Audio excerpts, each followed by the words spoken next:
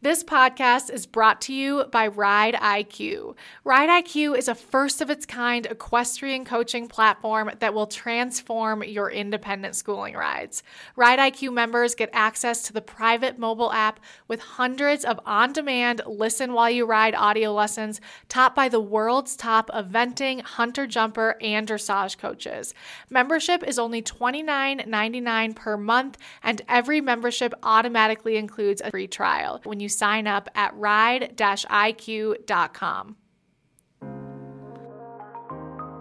On today's episode of In Stride, Sinead interviews Will Faudree. Will's an American 5-star event rider. As a young rider, Will won a team gold medal at the North American Young Rider Championships, and from there, he became a working student for Olympic event rider Philip Dutton. During that time, Will purchased Antigua, and the pair made a quick name for themselves in the eventing community. Will and Antigua were on the U.S. team at the Pan American Games in 2003, and they won a team gold medal. The pair were the traveling reserves for the Athens 2004 Olympic Games, and in 2006, they represented the U.S. at the World Equestrian Games in Aachen, Germany. In 2020 and 2021, Will has finished in the top placings at the 4-star level on 2 horses, Fun and Mama's Magic Way. Today, Sinead and Will are talking about perception versus reality. From the outside, it's easy to perceive Will's story as a series of successes and a source of inspiration. It's certainly the latter, but not just because of the wins. The cycle is hard work, struggle, win, repeat. We hope you enjoy this episode. All right, everyone, I am here with the one and the only Will Faudree. I am really, really excited to have you here today, Will. Thank you so much for joining us. I'm really excited about the next hour and a half. I don't even know what we're going to talk about. I know. Thanks for having me. I'm excited to be here.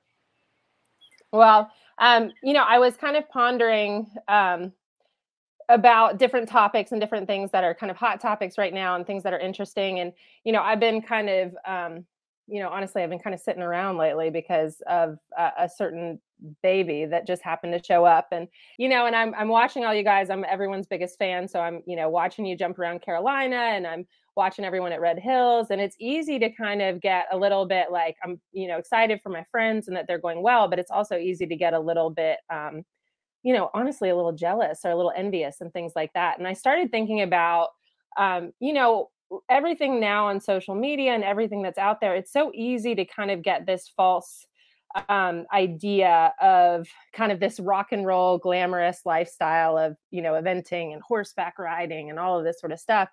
And then what we're not really seeing is all the behind the scenes work that's going into it. And you were kind of on my list of people to talk to. And I thought this is actually perfect because I know that you'll speak your mind. and I don't ever have a problem doing that. No. And B, I've just known you for a really long time, and you're not one to really put out there kind of the hardships and the struggles that have gone on behind the scenes in your all business at the events. But you've had some real roller coasters, and you've been in this sport and at that elite level of this sport. I mean, really since like 2000. Yeah, no, I mean, I was on the first training list or the first short list for Harath in 2002. And right. Then I rode on the Pan Am team in 2003. So yeah, I mean, 20 years. And you were a baby, like, because we're the same age, so you would have been like 20, right? 21? Yeah, I was 21 when I made the Pan Am team. Yeah, so this is going on 20 years, 20, 21, 22 years of doing this sport. And how are you doing? Like, what if you kind of think back about 21 years ago and that you're still rocking and rolling today? And obviously there's a lot of stuff that has changed and a lot of stuff that has stayed the same. I mean, talk to us about how you're doing. It's a little bit, I mean, it's crazy to think, that I've always been obsessed with this sport and with the horses and with the partnerships that I have with the horses. And I think that's, I mean, I haven't had, somebody asked me in an interview at Carolina, like, oh, what's your most memorable win? And I haven't actually won a ton. There's not I couldn't pick an event that I've won that is the most memorable. And I said to the girl. It's the relationships, it's the friendships that I've made, it's the bonds that I've had with the horses. I can tell you some really amazing rounds and really amazing competitions. And I actually like Andromac at Buccolo when you and I were on that silver medal team. Mm-hmm. Like that was such a Mm-hmm. awesome cross country round. I remember that. I don't really remember the wins. So, it's interesting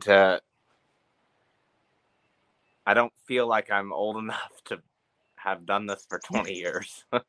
I know. And all of a sudden you wake up and you're in your 40s, and yeah, and I've been very, very lucky and very fortunate in my career with the horses that I've had, and with really the support, predominantly backed by Jennifer Mosing, who's also, a friend of yours as well. And she's been Mm-hmm. a huge, contributor to my time at the top of, or at the elite level of the sport, the advanced level of the sport. But yeah, you gotta keep at it, because it doesn't just, I remember when we were kids, I remember Karen O'Connor saying, it's easy to get to the top, it's hard to stay there. And there's no truer words ever spoken than that. Yeah, 100%. That's interesting that you say that. That kind of struck a chord when you said that I don't actually remember the wins. I remember the rides, and like that just struck a chord with me for sure, because I know I know behind you there's a bar, but there's also a gym.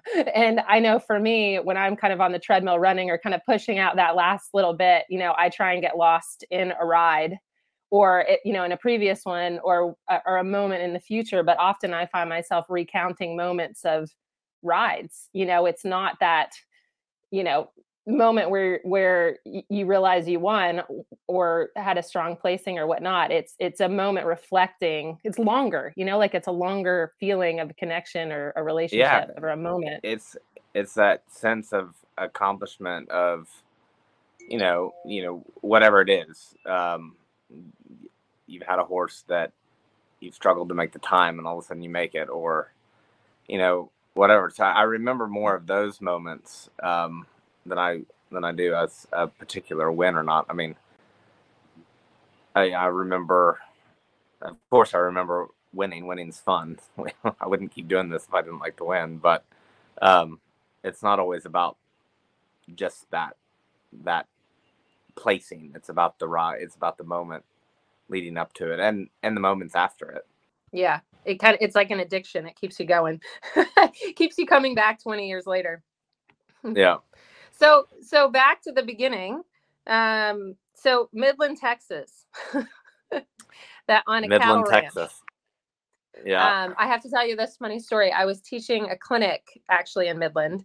I'd never heard of a pump jack, and I was flying over, and I'm like, what is that? And it's just so much oil. And I learned all about minerals, and this lovely lady that was driving me around, it was like, we were listening to like Christian rock, and we're driving. She goes, well, that's Will Faudree's daddy's house. Like it's like a national treasure. So it was kind of neat, actually. I was like, oh, this is where baby Will grew up. Yeah. But how did you get from Midland, Texas to, I think you went to Philip from there, right? Yeah, I went to, when I first left Texas, I was at Karen and David's for a bit. They were my they were the Area 5 young rider coaches. Mm-hmm. And then from Karen and David's, I went to Phillips and was there for 3 years, and then took a job with Jim Cogdell. I know that guy. Yeah, you know that guy. And then, that didn't, pan out for no other reason that Jim wanted to kind of steer in the direction of running an event, and yeah, I wanted to go in the direction of riding in the events. And and so I had, that was in 2003, and I had just made the senior team at the Pan Ams, and that team was myself, Stephen Bradley, Bobby Costello, and Jan Benny, which I affectionately nicknamed that team the Three Gays and the Little Lady. And definitely something to be found on TBS. yeah. It's like, well, not three men and a little lady, three gays and a little lady. But Bobby Costello and I had become friends, and I was in Norwood, North Carolina, and he was in Southern Pines, and I would come back and forth, and I was a young professional starting out on my own, and he had started helping me a bit in the show. I really struggled in the show jumping, and he had started helping me with my show jumping, and then I really had he was he had been to the Olympics in Sydney, and then obviously on that Pan Am team, and I was just so I worked for Karen and David as a working student. I worked for Philip as a working student, and I so admired his approach to his career, and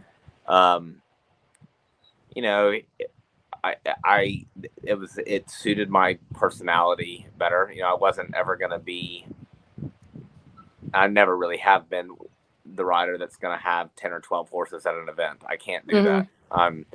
And so I got a lot of, I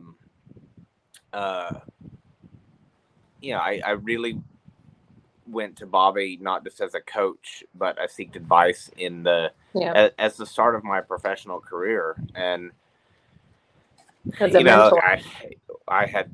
We had always done, when I was with Philip, we were in Pennsylvania, and then we'd go down to Aiken for the winters, and I hated that. I hated that having two places.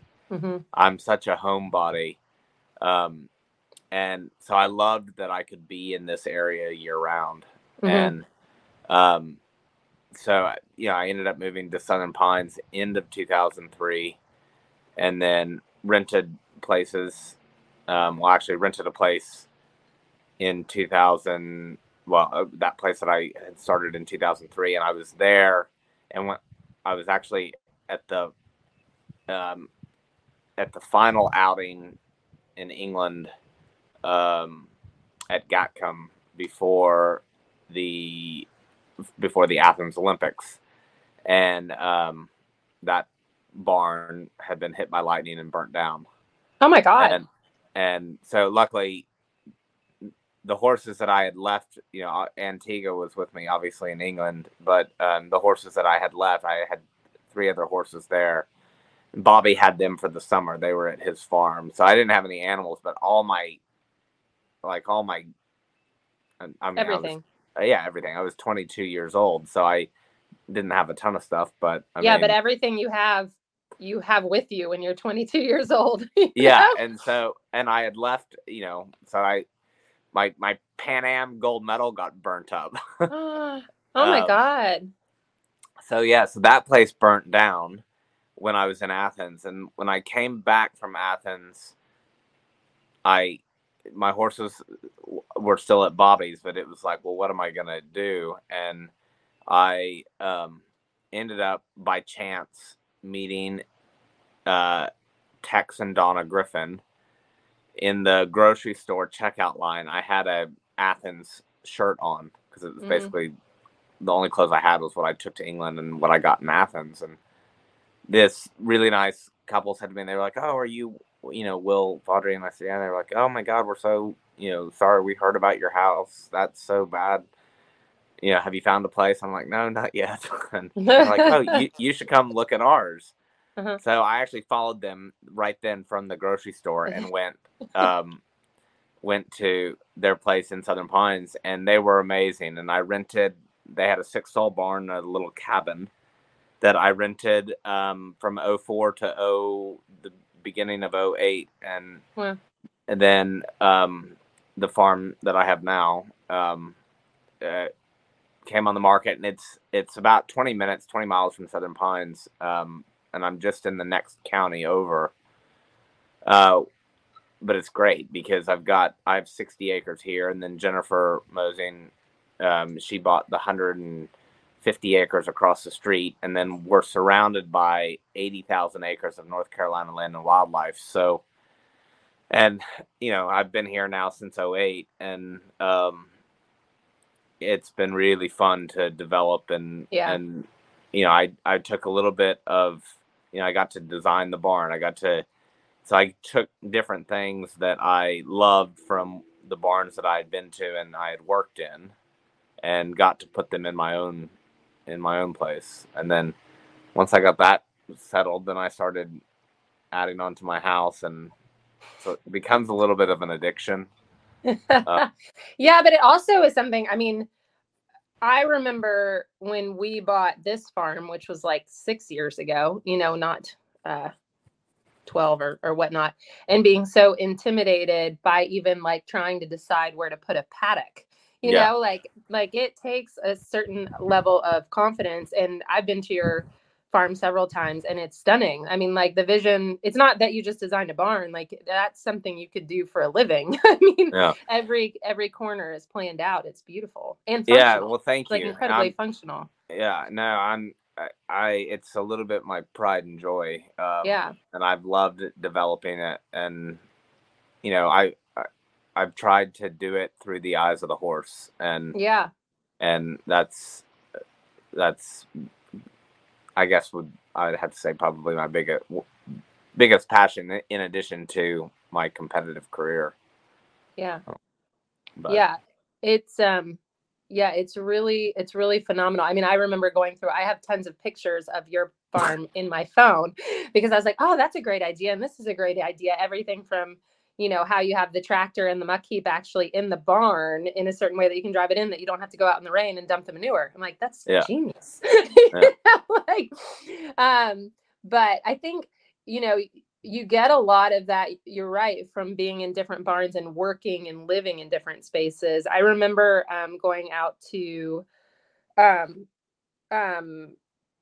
it was out with Mark Weisbecker and Bobby out at Mark's place, and talking to them about their farm. And Mark saying that he just used to go out to the property and just sit there for months before building anything, just to see where the sun set, where the sun came up, where the wind came in, everything, just so that he could figure out, and he said he changed his mind 15 times about stuff, and but just would sit there. It's really kind of a spectacular undertaking, but something to be so proud of. No, it's fun. And I've got a lot of people staying here right now with horses, and everybody's like, God, the horses are like so chill here. They just like stay out in the fields. I'm like, it's been that way since I first set foot on it. Like, horses really love it here, or at least they love it enough to stay quiet in their fields.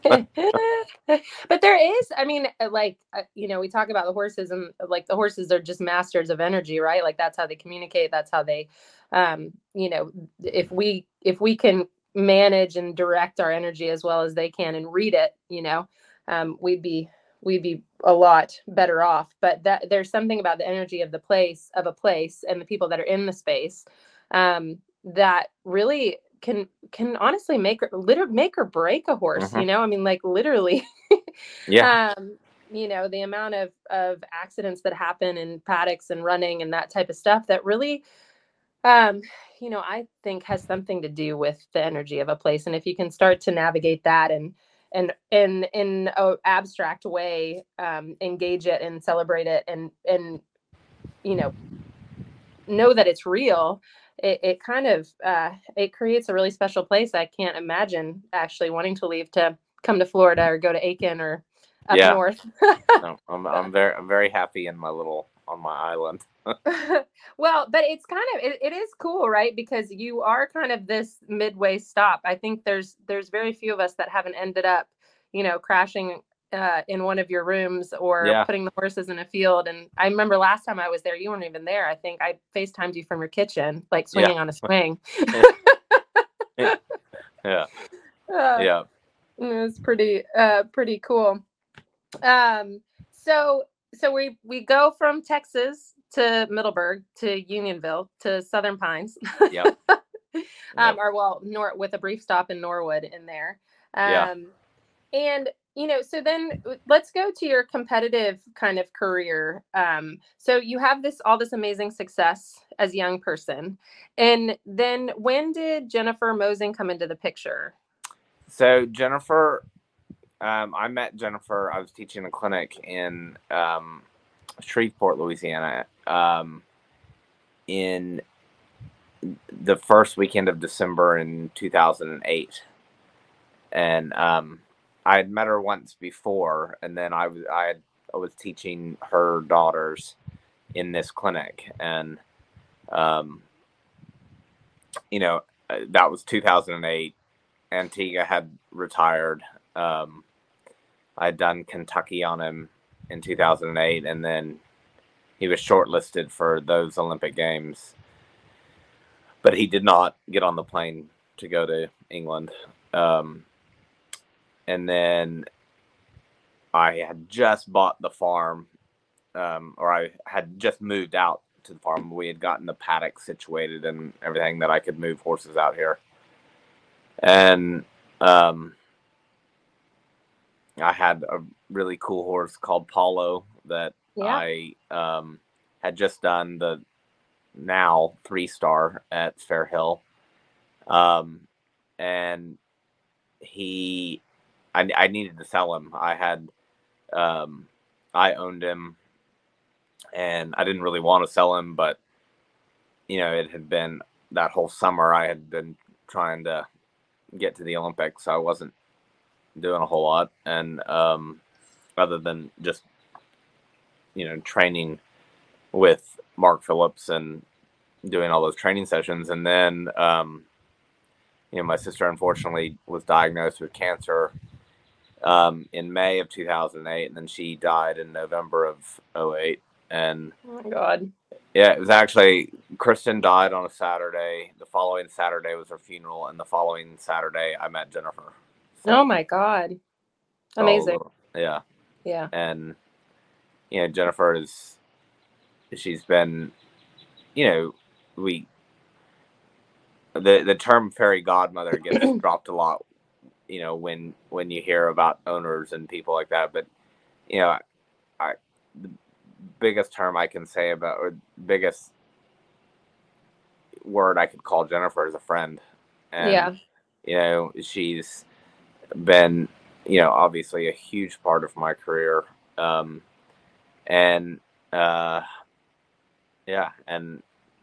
family at this point.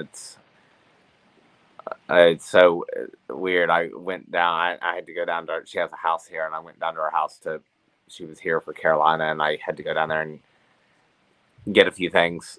And I walked into the house, and I was getting stuff out of the refrigerator, and I hear this voice, Will. I turn around, and it's her youngest son, who's now 20. And I remember going to his 7th birthday, and I'm like, where does time go? But he actually goes to college in High Point, North Carolina, so he comes down on the weekends. Oh, that's so funny. Yeah. You're like, I didn't even knock.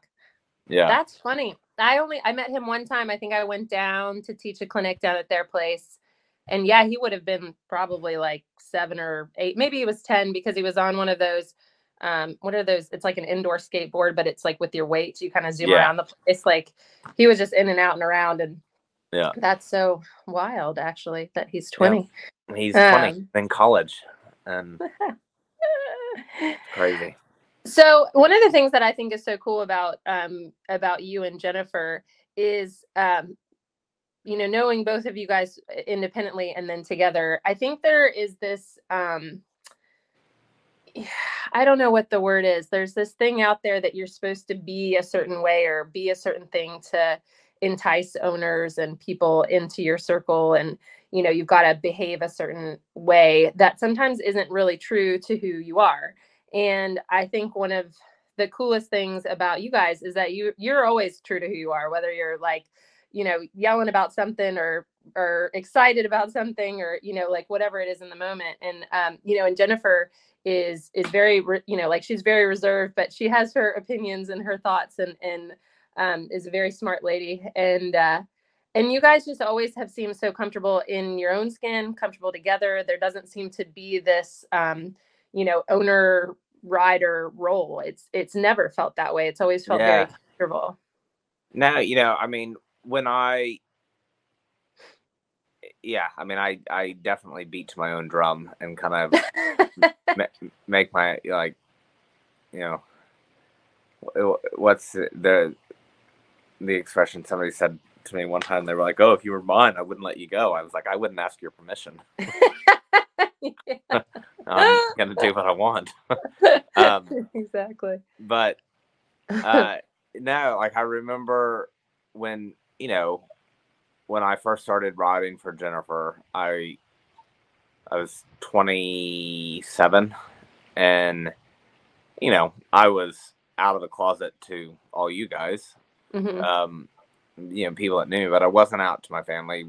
I was not something that I broadcasted. Not that I broadcast it now, but I also, I don't deny, And I remember, in 2010, it was Paulo's first 5-star at Kentucky, and the guy that I was with at the time wanted to come, and I was like a little bit,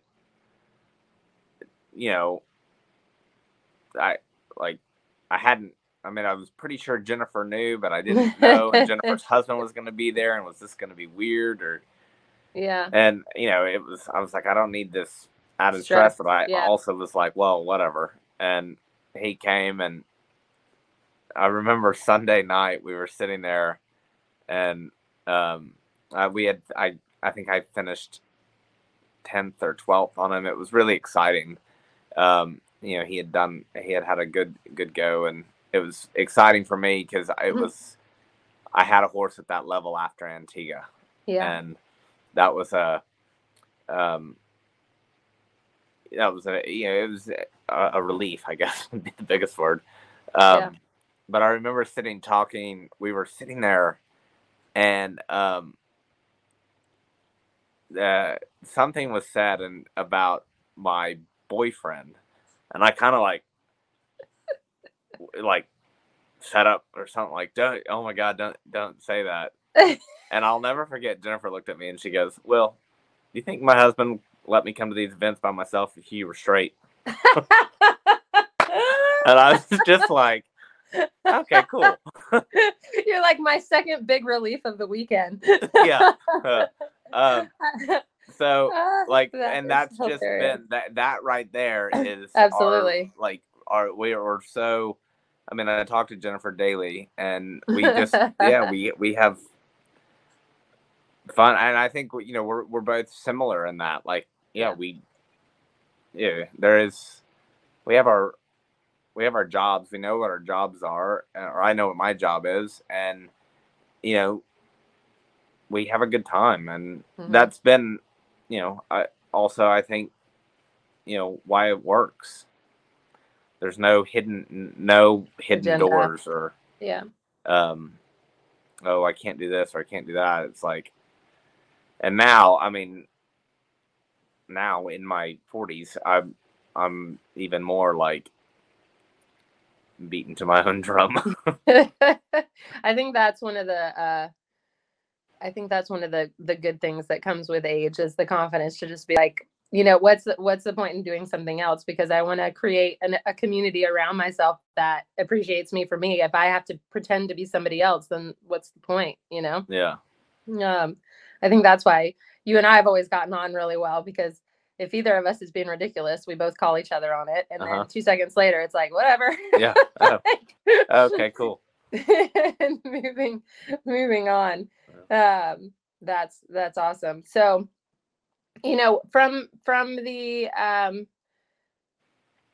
looking again, I'm not saying this like in a way of like, oh my God, we're 40 and we're like ancient, but I feel like 40 actually is the new, 25 in the sport. I mean, if you look at the people that are really doing quite well, is really a crew of people that have that experience and the confidence, and I think the confidence in the community. A lot of people that I've spoken to are just feeling really good in their own programs and really secure in their group and their people. And it's really showing at the competitions and with the horses, and that is kind of an older crew, and I don't know, I mean, what do you think? Is that because the sport, I mean, the sport is definitely changed, it's definitely really it's really tough. I mean, it's always been a hard game, but the level of expertise in all three phases is incredibly complicated now, and it takes a focus and an attention to detail that I think, even when we were teenagers, it wasn't this hard. Like, it takes a certain mindset to be able to tackle each thing and not be so emotional about it. I don't know. What do you think? Yeah, I mean, I think, I spend a lot. I spend quite a bit of money with Abigail Lufkin, my sports psychologist. Right now, do you still? Oh yeah, I No talk to kidding. her.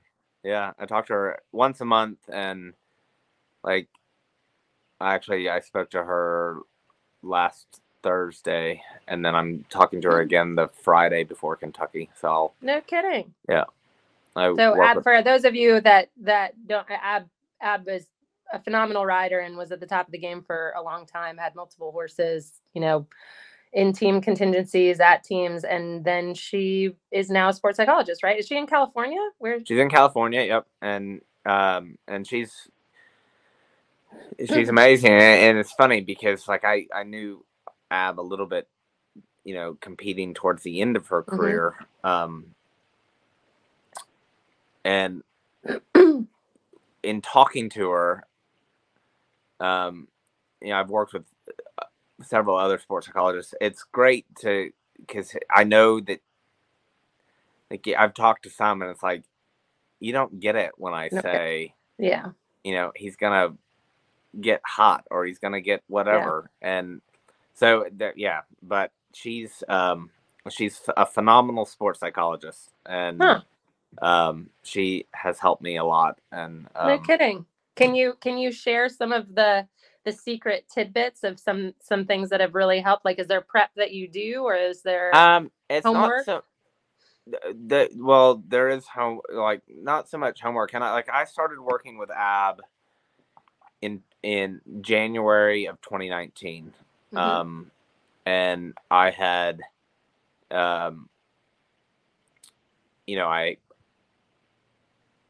there was some things that had gone on, horses, not going great, and in some areas, and so I was really happy with my coaching, really happy with my veterinary care, my farrier, my staff, and why wasn't I producing the results? And that came back onto me, and so I wanted to really address the psychological side of it. And for a long time, I kind of would joke around and psychologize myself. My mom's a psychologist, so I grew up with that. And the first thing I said to Ab in one of our first meetings was, I know exactly what I can say that will tell you exactly what you want to hear, so that we can finish this sooner and I can be out of here. But I'm telling you that because I'm doing that in my horses, in my competitive life. I know what I have to do, or I know what the picture needs to look like, but the picture I'm presenting isn't good enough. And so it was a real, I was my own hurdle, was getting over my own, being real honest with myself about where I was competitively, just being honest with myself about what I needed to do in the competition in the moment. I said if it was a written test, I'd get 100, but I'm not producing that.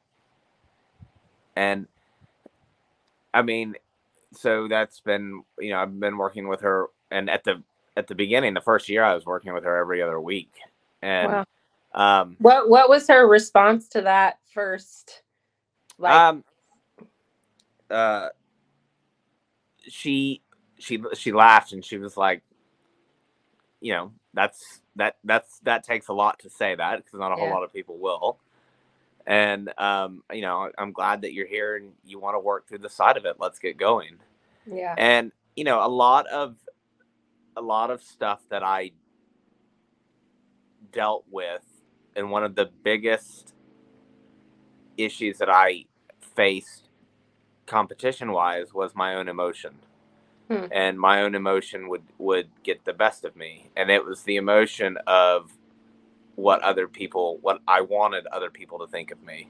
Right. What I wanted the coaches, what I wanted the selectors, what I wanted this. And I used to have a lot of really, I would get into these head spaces within a competition,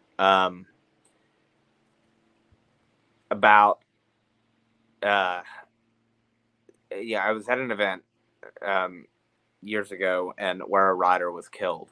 And it really, I couldn't get, not, I understood, and I worked with Ab about this, and I said, I understand the risk. I'm not afraid of that, and I don't have that fear, but I have this guilt, and I couldn't ever really pinpoint what that guilt was. And it was a guilt that really kept me from allowing myself to be competitive. And I mean, it wasn't until after I had gone to an event, overseas, and I had all of this, not death fears of me getting hurt or the horse getting hurt, but it was really weighing heavily on me. And I talked to Ab a lot about that after the event, and I did it. I had a good competition. Everything went really well. And it was this guilt of I didn't deserve to be competitive. And I couldn't pinpoint what that was. Right. And I'm not going to get emotional on this, but I did when I was talking to Ab. Yeah. But because she was like, sit there with that. And what is it that you are allowing, or what is it that you are feeling? Like, where do you feel it? Like, is it in your heart? Is it in your stomach? Where are you feeling this guilt? And what is this guilt coming from? And, I had told her, some other stuff. And like, when I was at that event where the rider died, and I told her, I said, it was so weird. Like, I didn't know the person at all. But I went like on the Facebook page of this person. And she was like, well, what were you looking for? And I was like, that their passion. Like, I hate when people say, oh, they died doing what they love. If I died doing this, do not say I died doing what I love. If I died doing what I love, I'm drinking wine and sitting around with my friends. I die doing my job. That's another thing. I love my job, but, yeah. And anyway, so we talked through a lot of that, and this is over a couple of sessions. So it didn't just happen like, oh, right away. I mean, this was a year in the process. Yeah. And finally she said, and she said, why does that phrase bother you so much when people say why would you not want that said? And I said, because people shouldn't die doing what they love. And she goes, sit with that for a minute. She goes, you sound angry when you say that. I go, I am. She goes, why? And I said, because my sister died while I was doing what I love, trying to take a 20-year-old horse to the Olympics. Right. And she was like, bingo. Right. And it was all of this. I had never really dealt with the guilt I had over my sister's death. Right. And that was a huge layer that that was that guilt that held me back. And it took a long time for me to be able to say that out loud. But did you even know? I mean, that sounds like something that was like a complete, like, whoa. No. And I burst into tears when I was talking to her. And I was like, I said, I'm sorry. I said, I don't know where this is coming from. And she was like, the grieving is, the guilt and the grieving is a totally different thing. And I'd carried that with me for a really long time. Mm-hmm. And then, the guilt of, I had this fairy tale, like I said, my sister died, and the funeral, and then I met Jennifer, and it was like, this was all a product of, my sister looking out for me, and I had all this, I put this pressure on myself, and it was pressure that I didn't deserve. Well, not pressure that I didn't deserve, but this existence, this reality that I didn't deserve, because I was doing what I loved while my sister was fighting for life, and I had so much guilt about that. Right. And that took a long time to work through. Yeah. And now it's a really cool connection that I have with that, with the work that I did to get to really work through that. And and everybody's a bit different. Everybody is very different, but that was something that really it took a lot of work to get through, and I'm not through it. I have to work with it every day, and it's a wild. The human brain is a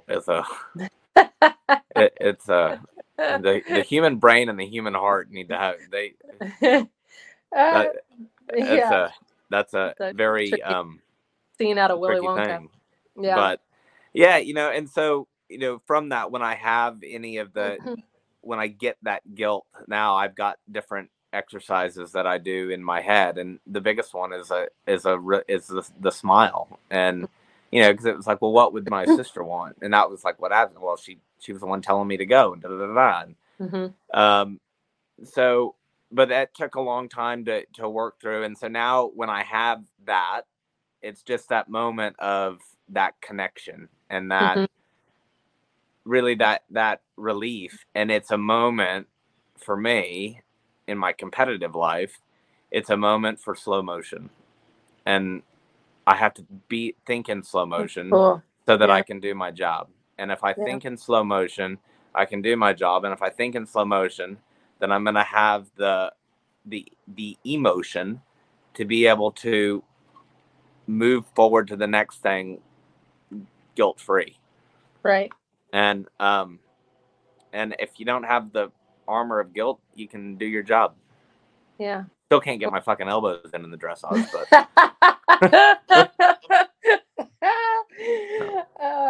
that's funny. We all have to have something. Well, I know. I had a lesson with Tammy Smith, and she put these bands around me. I was like, oh my God, I hope you got video. Oh, I'm gonna do it again. I'm gonna get video. She goes, look, you're sitting so good. I'm like, I know, and the horse is going really well. You're like, and I can't move and I can't breathe, but hey. That is so crazy. So, I mean, that is, I mean, I got chills when you were telling a lot of that. Well, but it's so interesting how, the word you said a couple of times in there was like a connection, and how in the beginning when you went to Ab and you said, like, I have this picture of what I want, but I was thinking like, but it's not connecting, like it's not connecting anywhere. And that's so crazy powerful that you were able to kind of have that discussion and that revelation. And now there's a connection there. And, the horses are the mirrors of all of that. But that is, and it's so crazy, isn't it? How it's like, I mean, like you said, the human mind's a crazy place, the human mind and the human heart, because you would think, who knows yourself better than yourself? And it's like, sometimes I'm like, I have no idea what's going on right now. I'm having these reactions and this emotion, and I'm not connecting it to anything. And it's just so interesting and powerful and empowering, I guess, to like get some help, like that actually somebody else can come in and give you the tools to get to know yourself and connect to yourself better. And then you can connect to your job, to your horses, to your family, to your life, Yeah. and it's not perfect, but at least then, like you said, you can kind of recognize these moments of, Yeah. I'm going down this road. Now I have some, some tools to help keep this connection working, Yeah. just No, wild. it's wild. And then I read a book kind of after I had that epiphany. And I only read the book because I think she's hilarious. I read Chelsea Handler's book, Life Will Be the Death of Me and You Too. Mm-hmm. And it was, if you haven't read it, read it. It's it is, but she lost her brother when she was 9 years old. And she never dealt with that. And this whole book is about her, she finally goes to therapy, and she goes to therapy, basically because she can't, make a relationship work, and she wants to know what the problem is. And so this guy's like telling her that she needs to, dig deeper and sit with this.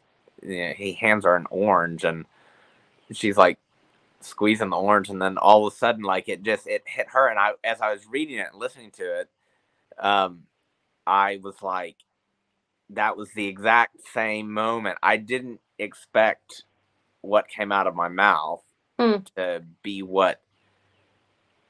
the issue really of my sister. Right. And it was the same. My little boy's here. It was the same that Chelsea had in that book. So I would recommend anybody to go and read that, because when I do write a book, but it's a journey, and it takes work, and well, it did for me, and it still does every day. But that's so. That's just the huge thing. I mean, that you said, like, I'm looking around and I'm happy with my horses, and I'm happy with my vets, and I'm happy with my coaches. And so, well, who does that leave, Yeah. And to go down that road is a really big thing. I think there's a lot of different things that, are on that list of things that make a successful event rider, person, or human, or whatever. And I think that level of self-awareness is a big one, like it is being able to be kind of brave enough to look in the mirror and say, I am the problem. Yeah, it's me. Yeah. You're like, it's really not you, it's me. It's wild though. And it's so easy to go take more dressage lessons, right? Like, like the problem is I need to train more, or I need to do this more. I mean, who would have thunk you would have gone down that road, and it would have been completely nothing to do with, horses, really. Yeah.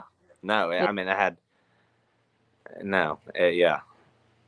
And there's other layers and stuff that we've gone into for the next podcast, but yeah, no, I mean, like I said, that's why it's ever changing, and it's something that you gotta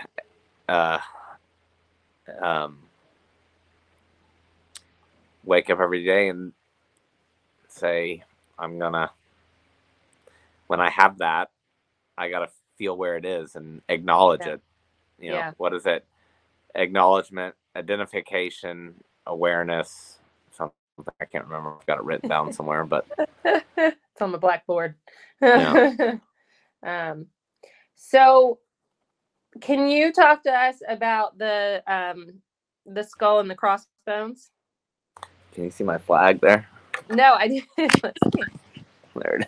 Oh, there it is. I know. I was surfing around on your website, and I was like, oh yeah. And I remembered your wallpaper in your bar, and it's on your show coat. Tell us about your logo. Yeah, I mean, so 2015, I broke my neck, and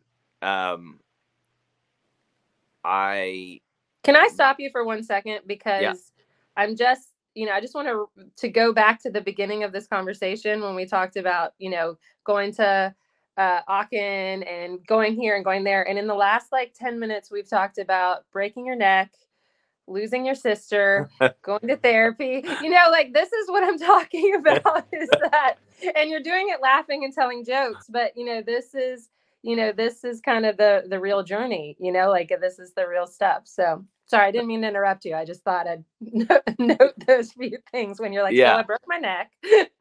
No. So, in 2015, I broke my neck. I broke my neck in September of 2015. And that's a laying on your back in a neck brace for a long time does a lot of crazy things to your head. I probably should have started therapy then. But I obviously came back, and it wasn't until the next year, and I was getting ready to go to a competition. I was taking a horse over to England in 2016. I was taking Fun to Blenheim. Didn't go well. I retired at the fourth fence, but no. Yeah, that wasn't fun. But I remember. I was there, I think. Yeah, it was very bizarre. But anyway, I was getting ready for that event, and I was packing my bag up, and I got my pink coat when I was 21 years old. And when I was a kid, all I wanted, I can't tell you how many Halloweens I dressed up in a red jacket and went door to door asking for candy.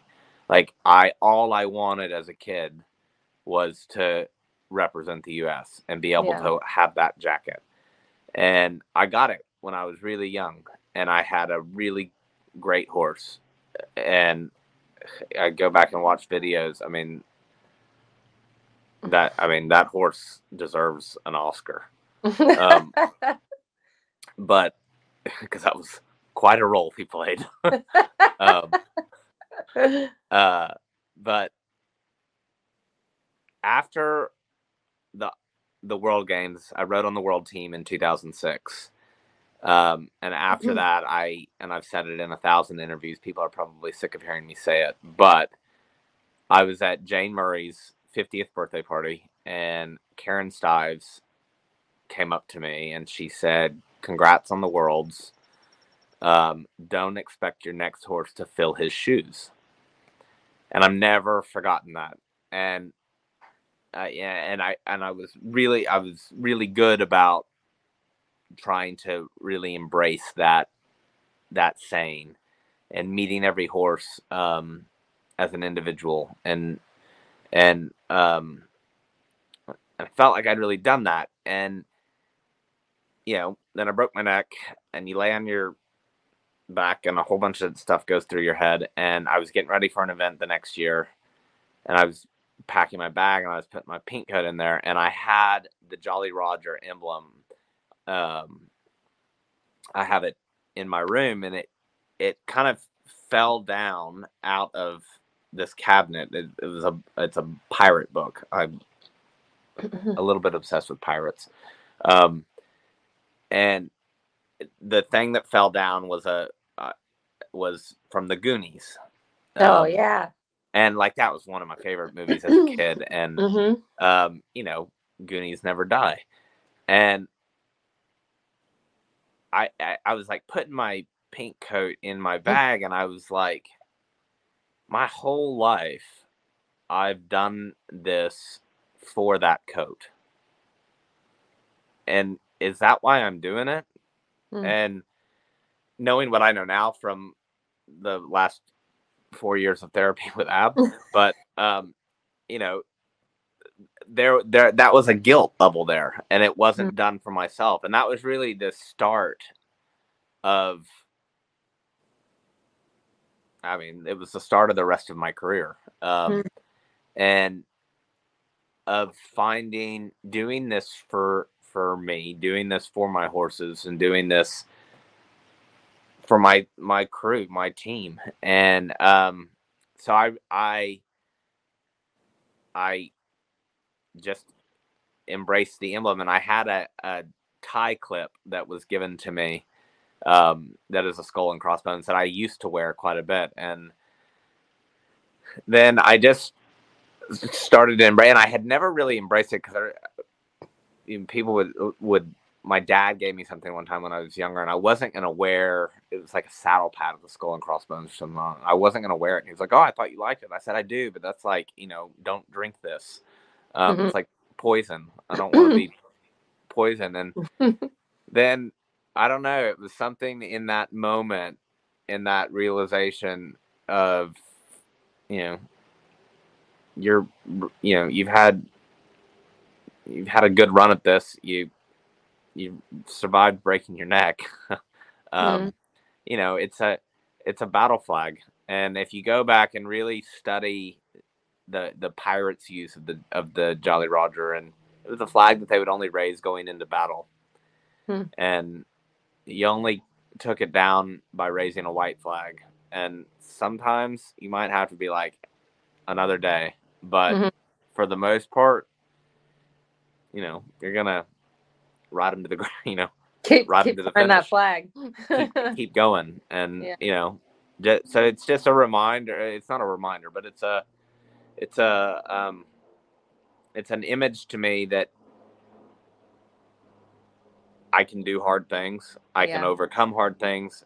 I can keep going, and I joked around, which is not really a joke, because I wasn't English major in college, but I didn't finish. But I do write a lot, and if I ever do put out, I was talking to my brother who just had a kid.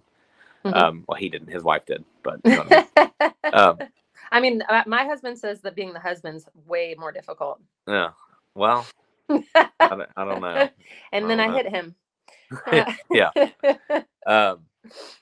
But I forgot what I was saying. That something about you writing a book, and you were talking about. Oh yeah. So I had written some stuff, and I was in Austin visiting my new little nephew, and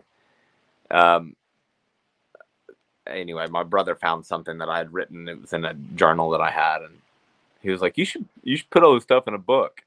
I said, "I probably will someday." Yeah. And then my sister-in-law was like, "What will you call it?" And we were joking around, and I was like, "Almost. Keep going."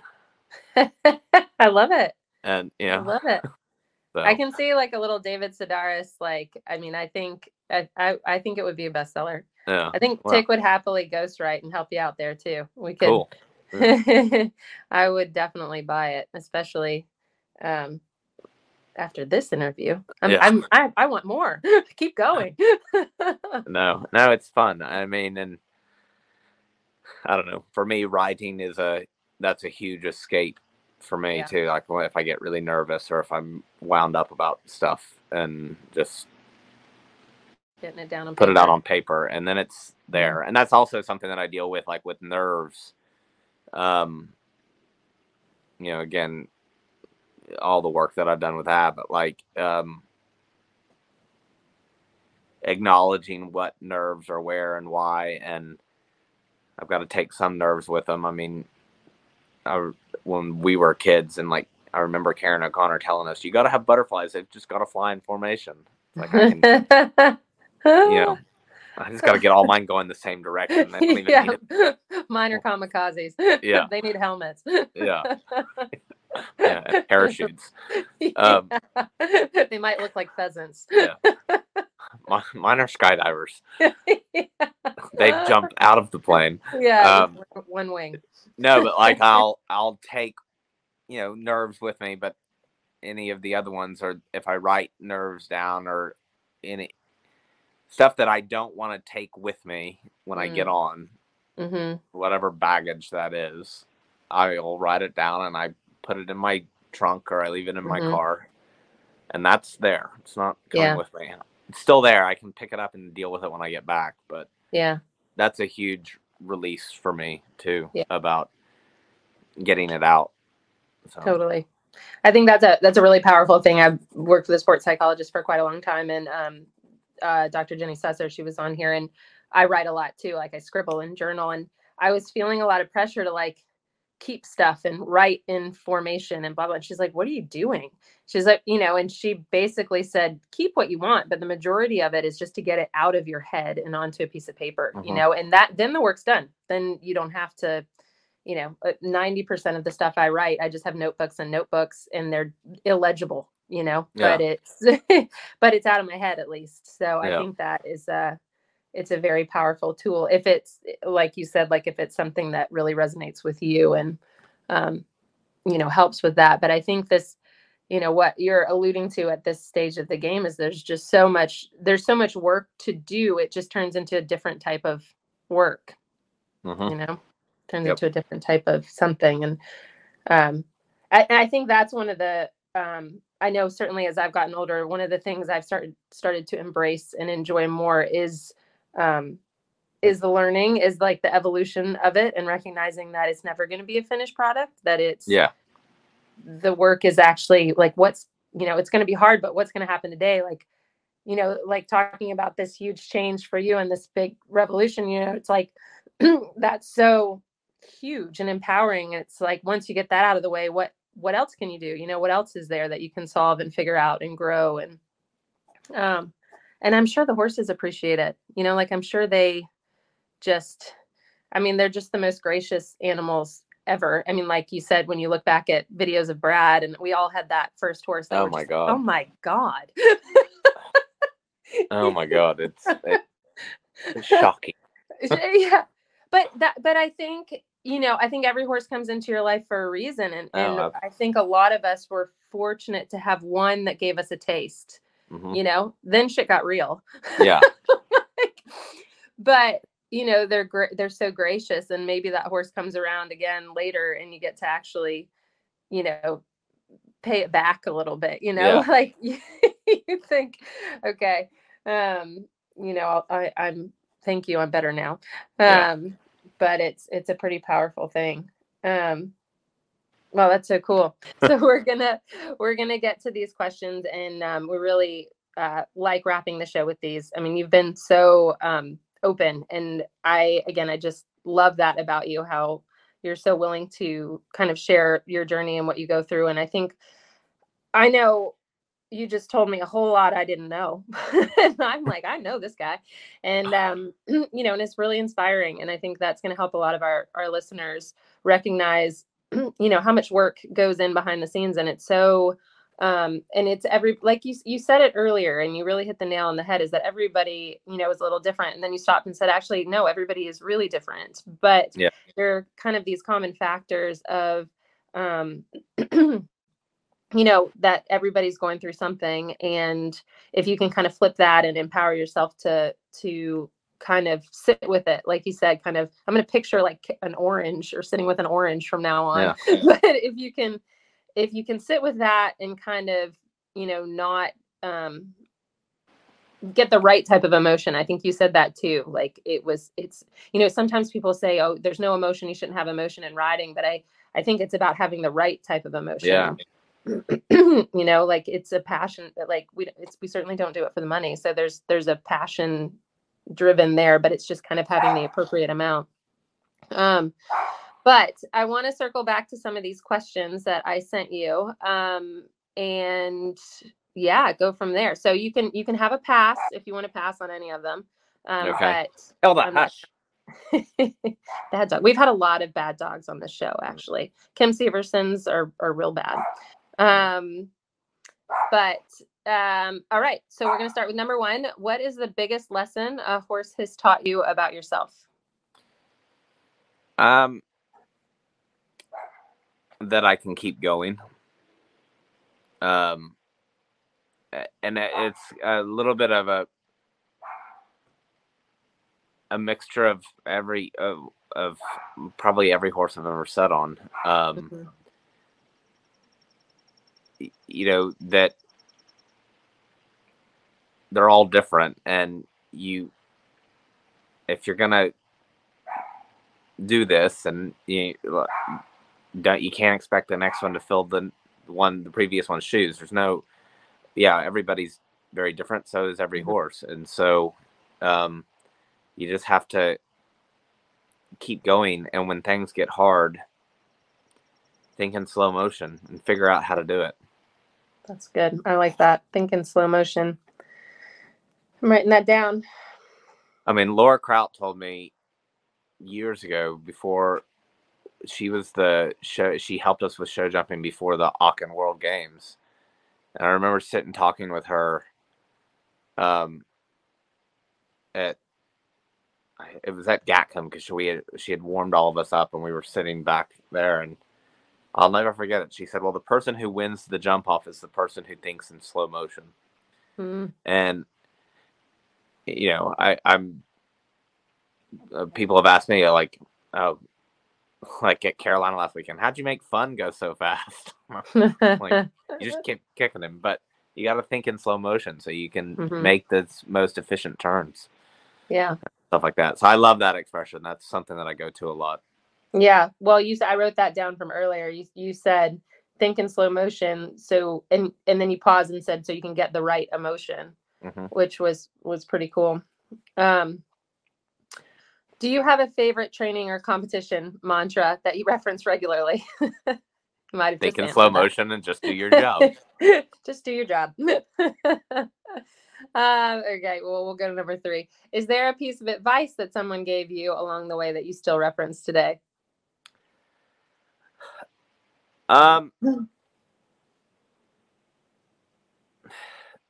Yes. Like, I mean, the Karen Stives quote is one that I think about all the time.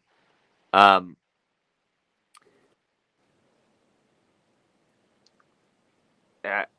gonna go back to Bobby Costello, who's really been such a everything I've done in my professional career, he has been a part of. And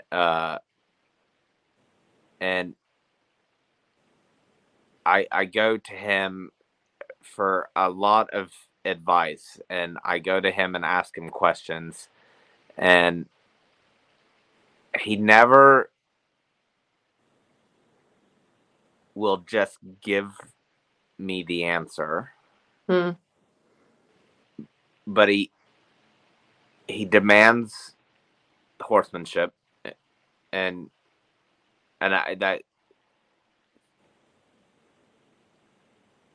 he makes me think so that I don't ever forget it. So I come up with that on my own, and it's not one thing that he says or doesn't say. It's probably the things he doesn't say that are so impactful. In a moment of, whether it's in a moment of training, or a moment of recap. There's just sometimes like, you got to do that better. And and I'm like, yeah, but like, we went over my show jump rounds last weekend, and I had a rail on Teddy, which, I mean, a monkey could jump that thing clean. I had the triple bar down. And I was like, coming out of the turn, and like, you can see it 6 strides out, and he just looks at me, and he was like, I'm like, enough said. And so that's something that sometimes it's, don't go looking for reasoning, just be real honest with why things happen. And that's something that I've really admired that Bobby's so good at. He's it's funny. It reminds me of when we were at Burley. I can't remember if we were 211 or 212. You had Missy. When was that? 2012. And I remember talking to Bobby, and he said to me, because we passed each other. I was going out, you were coming in, and you had a fall. Yeah. And I saw Bobby later and I said something like, oh, poor Will or whatnot. And he looked at me and he said, he was kind of like a little like this. And he said, so-and-so, I can't remember who it was, said exactly the wrong thing to Will before he went. And he's like, if you know Will at all, you can't say this. And I remember that conversation so profoundly because A, Bobby is very politically correct. He doesn't get wound up very much.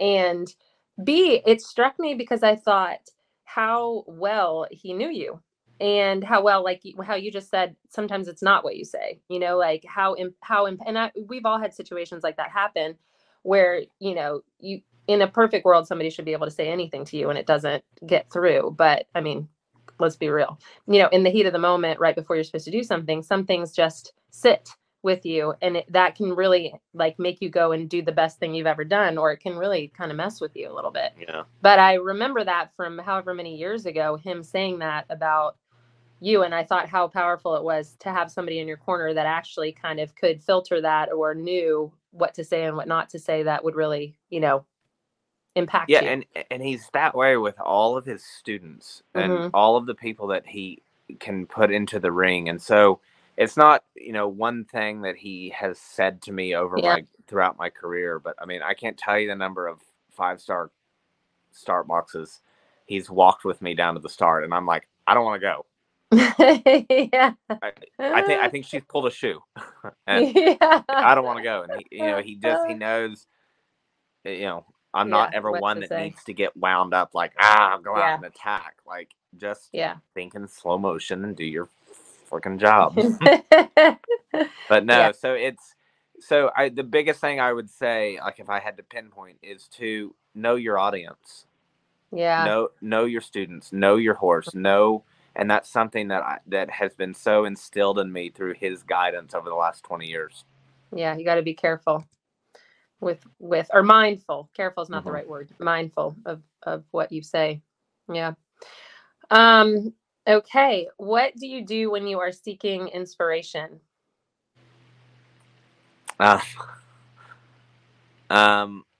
Seeking inspiration. I tend to try to not seek inspiration because when I do, I start adding on. Build another wing onto your house. Hang another swing up. Yeah. It's like, is there a swing in this shower? Yeah, there is. It's nothing weird. But I mean, it doesn't take much to get me inspired.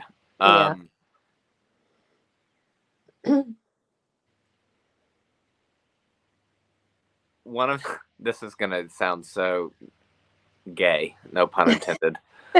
But one of my favorite things to do, and it comes on at like 8:06 in the morning, is I watch the Today Show. And Hoda Kotb always does these morning boosts. And most of the time I cry at the end of them because it's usually like an army guy that sees his kids again. But it's something of either a kid or like one the other day was this woman was finding out she was going to be a grandmother and how they told them, and just that sheer joy and excitement and love and passion and whatever it is. I love seeing that in other people. And so I always, it's so funny because like I have a lady that I work out with Monday through Friday, and this time of year she comes at 6:15 in the morning just because I've got to start riding, but which is fine because then I'm done, so I'm in there to watch my morning boost. But like in the winter and stuff, when she was coming at 8:00, and we'd get there and I'd make her drink coffee until I could see the morning boost. So I've never actually really thought of that, but I love stories like that. Yeah. And that inspires me to, to have that joy, that excitement, and that, and to feel that from the horses and from my students, from whatever it is. I mean, so Yeah, Hoda Copy's Morning Boost. I'm gonna have to check that out. I haven't seen that. I like it. All right. Have you had an experience or adversity separate? We've talked about this a bit, but separate from horses in your life that has directly influenced you as a horseman? A whole lot. Mm. Yeah. No, I mean, I think everything has, because I think in order to be a horseman, you have to put everything into it. Yeah. So, when I was a kid, we had the cattle ranch in Texas, and we also had the ranch in Cimarron, New Mexico, and the UU Bar Ranch, and my dad managed that. And anyway, we had a lot of cattle and horses on that, and I was probably 7 or 8 years old. It was one summer, and I had ridden up. We had moved a bunch of cattle up to the top of the mountain for the summer, and I was with a guy named Leroy Webb, and he was probably in his mid 70s at that point. An old cowboy. I mean, just probably one of the greatest horsemen I've ever met. And I remember the next morning we had moved the cattle up there. It took us all day. It took us like 15 hours to get up there. And then we stayed in the cabin, and we were going to ride back the next day. And we woke up the next morning, and it was pouring rain, and it actually snowed on the top. And I remember he opened the door, and then he went out, fed the horses, and he came back in. And I had gone outside, and I was standing there, and because he came back in, and he goes, "Back inside. A rain day makes for good horsemen and good horses and good horsemen."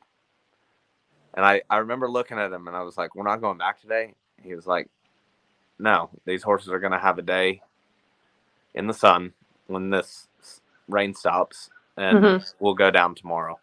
And I've known, like, that's been something that now, after years of therapy, like that was then thinking in slow motion, like, yeah. And he said that a rain day makes for good horses and good horsemen, but remember, rain days are few and far between. And that's something that I've always kind of thought about, or still think about now. I mean, obviously, if you're getting ready for Kentucky and the horse has to do a gallop or a trot set, it's going to be pouring rain. You're going to go and do it. But there are some days where you just have to stop and smell the roses, so to speak. So. Yeah. Well, that's that doesn't happen very much in our discipline. We get so busy of we got to do this, we got to do that, we got to do this, and then you a little bit kind of lose the why. Yeah. No, completely. You know, like it's you get to a point where it's the only person hustling you is you. Yeah, gotta pause that.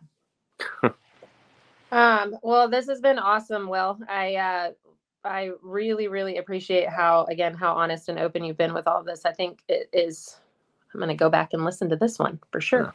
And then go back and listen to Bobby's, because we had Bobby on here a couple of weeks ago, sitting in that same location. So I think you should send this on to Bobby, and we'll give a shout out to Ab as well. She might have a whole roster of people calling her.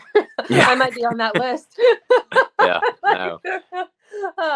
That was fun to hear about her again. But I can't thank you enough. What is next? You're headed to Kentucky? Are you headed to the Fork? The Fork, Fun and Mama's Magic Way. They'll just do a combined test this weekend because they ran super at Carolina, and then I've got Ramona is doing the 4 short, and then Fun goes to Kentucky, and Mason goes to Badminton. Oh, so exciting! Crazy. I did badminton in 2005. That was the last year it was long format. And weirdly enough, I was number 17. It was 17 years ago, and I finished 17th that year. So, oh my God, going back 17 years later. What does that mean? I don't know. Only time will tell. Hopefully I do better than 17th, but there's a good crew of Americanos going, isn't there? Yeah. There's a group. It'll be fun. So that'll be awesome. Well, best of luck. And thank you so much for joining us here. I will probably see you at Kentucky in real life. Awesome. And we'll I be get to meet the following. baby. Now, I honestly, it was like 2:00 in the morning. I was feeling bad for myself. I booked myself, just myself, going to Kentucky for 1.5 days, and I'm leaving Tick with the baby and the other baby. So that was a rude awakening for him. Yeah. But hopefully everyone will survive. So I will see you there, and I will be following the fork from here. Awesome. So thank you so much. And I know our listeners will be very excited, and everybody can check out your website.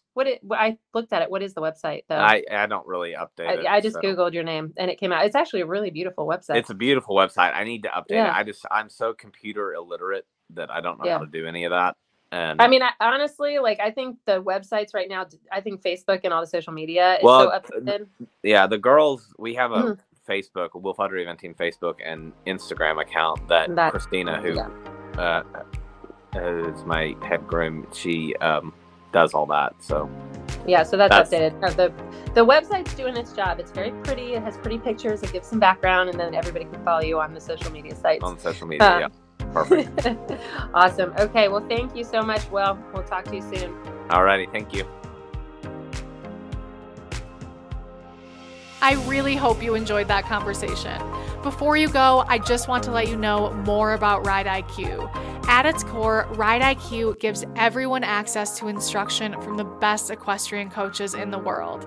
It might sound impossible, but with Ride IQ, you get access to the private mobile app that has hundreds of on-demand, listen-while-you-ride audio lessons taught by top riders and coaches in eventing, hunter jumpers, and dressage.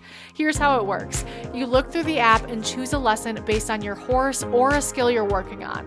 There are lessons for green off-the-track thoroughbreds and nervous horses and horses that are behind the leg, as well as lessons that teach every stage of skills like shoulder in or trot lengthenings. Then you tack up and press play, and you have a top coach like Doug Payne or Leslie Law or Gina Smith in your ear guiding you every step of the way. If you enjoyed today's episode, it is always appreciated if you can take a moment to share the podcast with your friends and family and leave a review on your podcast app. The best way to support the podcast is to become a Ride IQ member at ride-iq.com. And when you do, we hope you're excited to see that In Stride is just one of multiple podcast shows on the app, including hack chats, conversations with coaches, and more. Thank you so much for listening. Have a wonderful week, and please do press follow or subscribe on whatever podcast platform you listen on. And as always, remember to pat your horse.